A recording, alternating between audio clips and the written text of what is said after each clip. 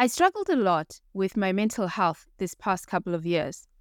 I finally gave up trying to breathe and journal through it and went for therapy.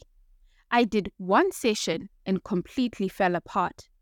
In that one session, it felt like the therapist knew exactly where the pain was and which buttons to push to retrieve files in my mind that I had stashed away for years.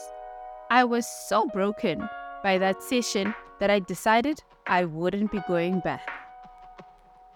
Hi, I'm Thembelihle, and welcome to Uthembi Othembayo Godcast.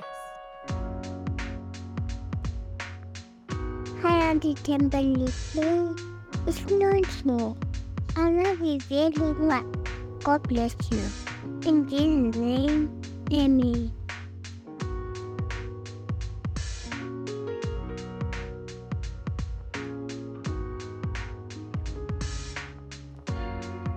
Quick disclaimer, this is a personal experience and by no means a medical diagnosis. I'm not a medical professional. Let's begin.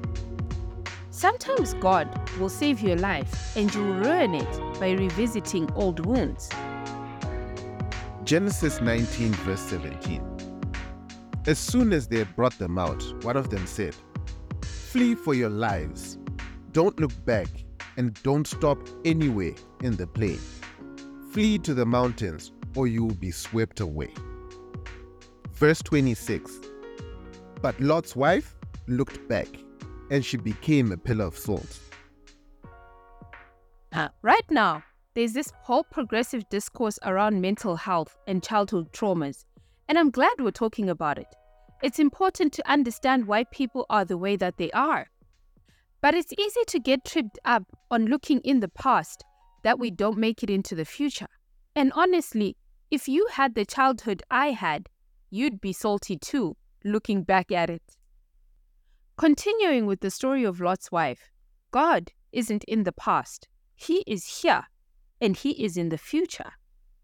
Sodom and Gomorrah were forsaken by God, meaning His presence was no longer there. Most of the things that hurt me about my past, I can trace how God-forsaken I was. I was so deep in my flesh that the presence of God could not possibly endure. So God isn't in the past that hurt you. He is here now in your present to heal you and to give you a great future. All you need to do is to stop looking in the rearview mirror and stay in your lane and press on toward the mark. You need to forget the former things. Isaiah 43, verse 18 to 19. Forget the former things. Do not dwell on the past. See, I am doing a new thing. Now it springs up. Do you not perceive it? I am making a way in the wilderness and streams in the wasteland. It's so hard to forget the former things, and I didn't understand why we had to do it until I got delivered. There are some traumas that hurt you so deep, they become ingrained in your life in hidden ways. Traumatic experiences showed up in my writing. They affected my thinking. They were the premise of most of my businesses and startups. You won't believe it, but they also gave me false identities of who I am and what my personality is. But guys, the Holy Spirit. John 14, verse 16. And I'll ask the Father, and He will give you another helper, comforter, advocate, intercessor, counselor, strengthener, standby, to be with you forever. Am I saying getting therapy is wrong? By no means. But trying to heal in your own strength is futile. The things that I went through, it's Christ who strengthened me. The things that I survived, it was God who carried me. When I try to work through them with my weak flesh and carnal mind, they overwhelm me and I lose every single time. The Holy Spirit, who knows all, helped me to sort through issues at the root. Some things that hurt you, you have probably forgotten about, but the Holy Spirit will bring them into remembrance when the time to deal with them has come, to the level to which you can handle before you can break. Who in the Bible had counseling? Many people needed it, definitely, but what was their secret to overcoming? They had the Holy Spirit. What we need to understand is that God specializes in the new. He is obsessed with the new. Isaiah 43, verse 19. Behold, I am doing a new thing. Now it springs forth. Do you not perceive it? I will make a way in the wilderness and rivers in the desert. One thing God is consistent and obsessed with is the new. If any man be in Christ, behold, old things are passed away, and everything is become new. If you truly believe this, you'll start to leave the past alone. For example, if you're still studying and dissecting what happened when you were 6, who is doing the work you're supposed to be doing now at 26? Now that you have the info about a childhood trauma, now what? Can you redo KG? Can you redo preschool? No. And don't say you're doing it for your kids, because your kids will be completely different people in a different society. You can't raise your kid the way you wanted to be raised, because they're a completely different person and not a season 2 of you. Let me put it like this. When I was young, we had DSTV.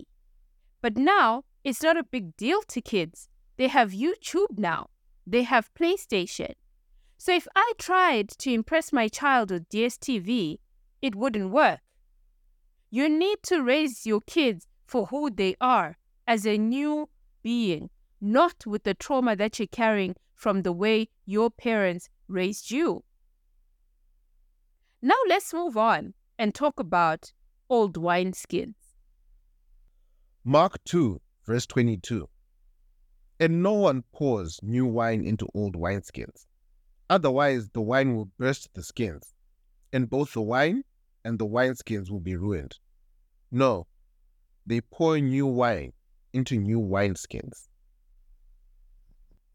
You can't do a new thing with an old thing. That's why we are called to renew our minds and to repent constantly. Repenting means literally turning away from old systems, old ways of thinking, and old hurts. You can't write your varsity exams with your preschool mentality.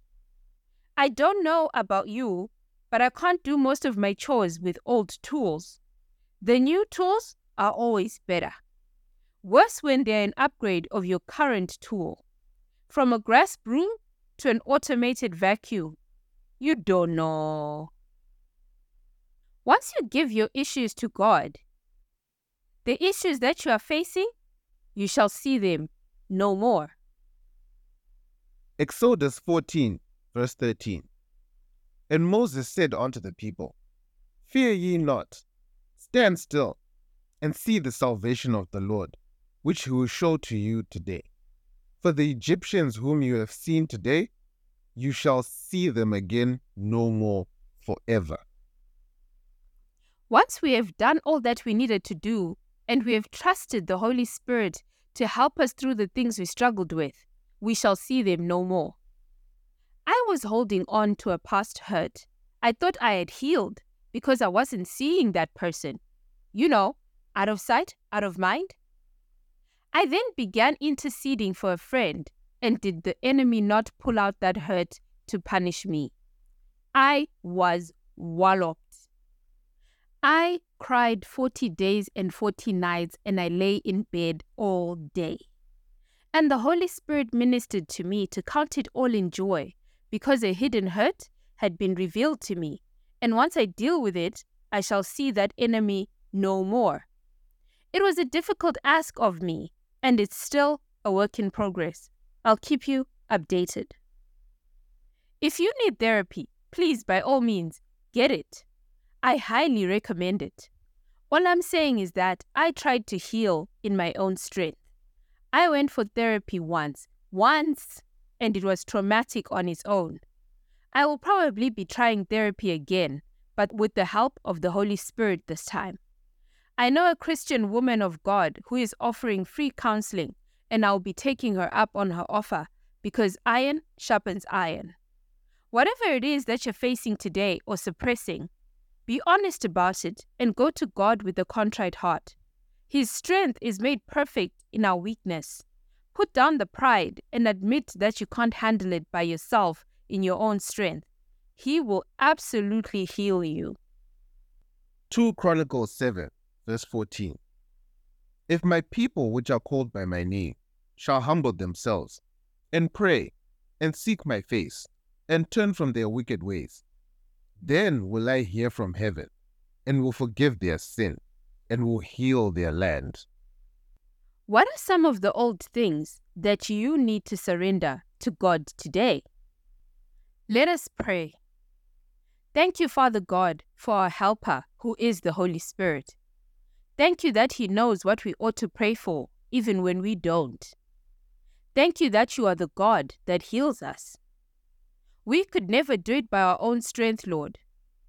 Father, please help us to search deep within our hearts and reveal issues that we need to address and any hidden hurts that we need to heal from. Curse the tree of bitterness at the root, Lord, and sprout a new thing in our lives. We thank you, Father God, that when we pray, you hear us. In the mighty name of Jesus Christ we pray. Amen.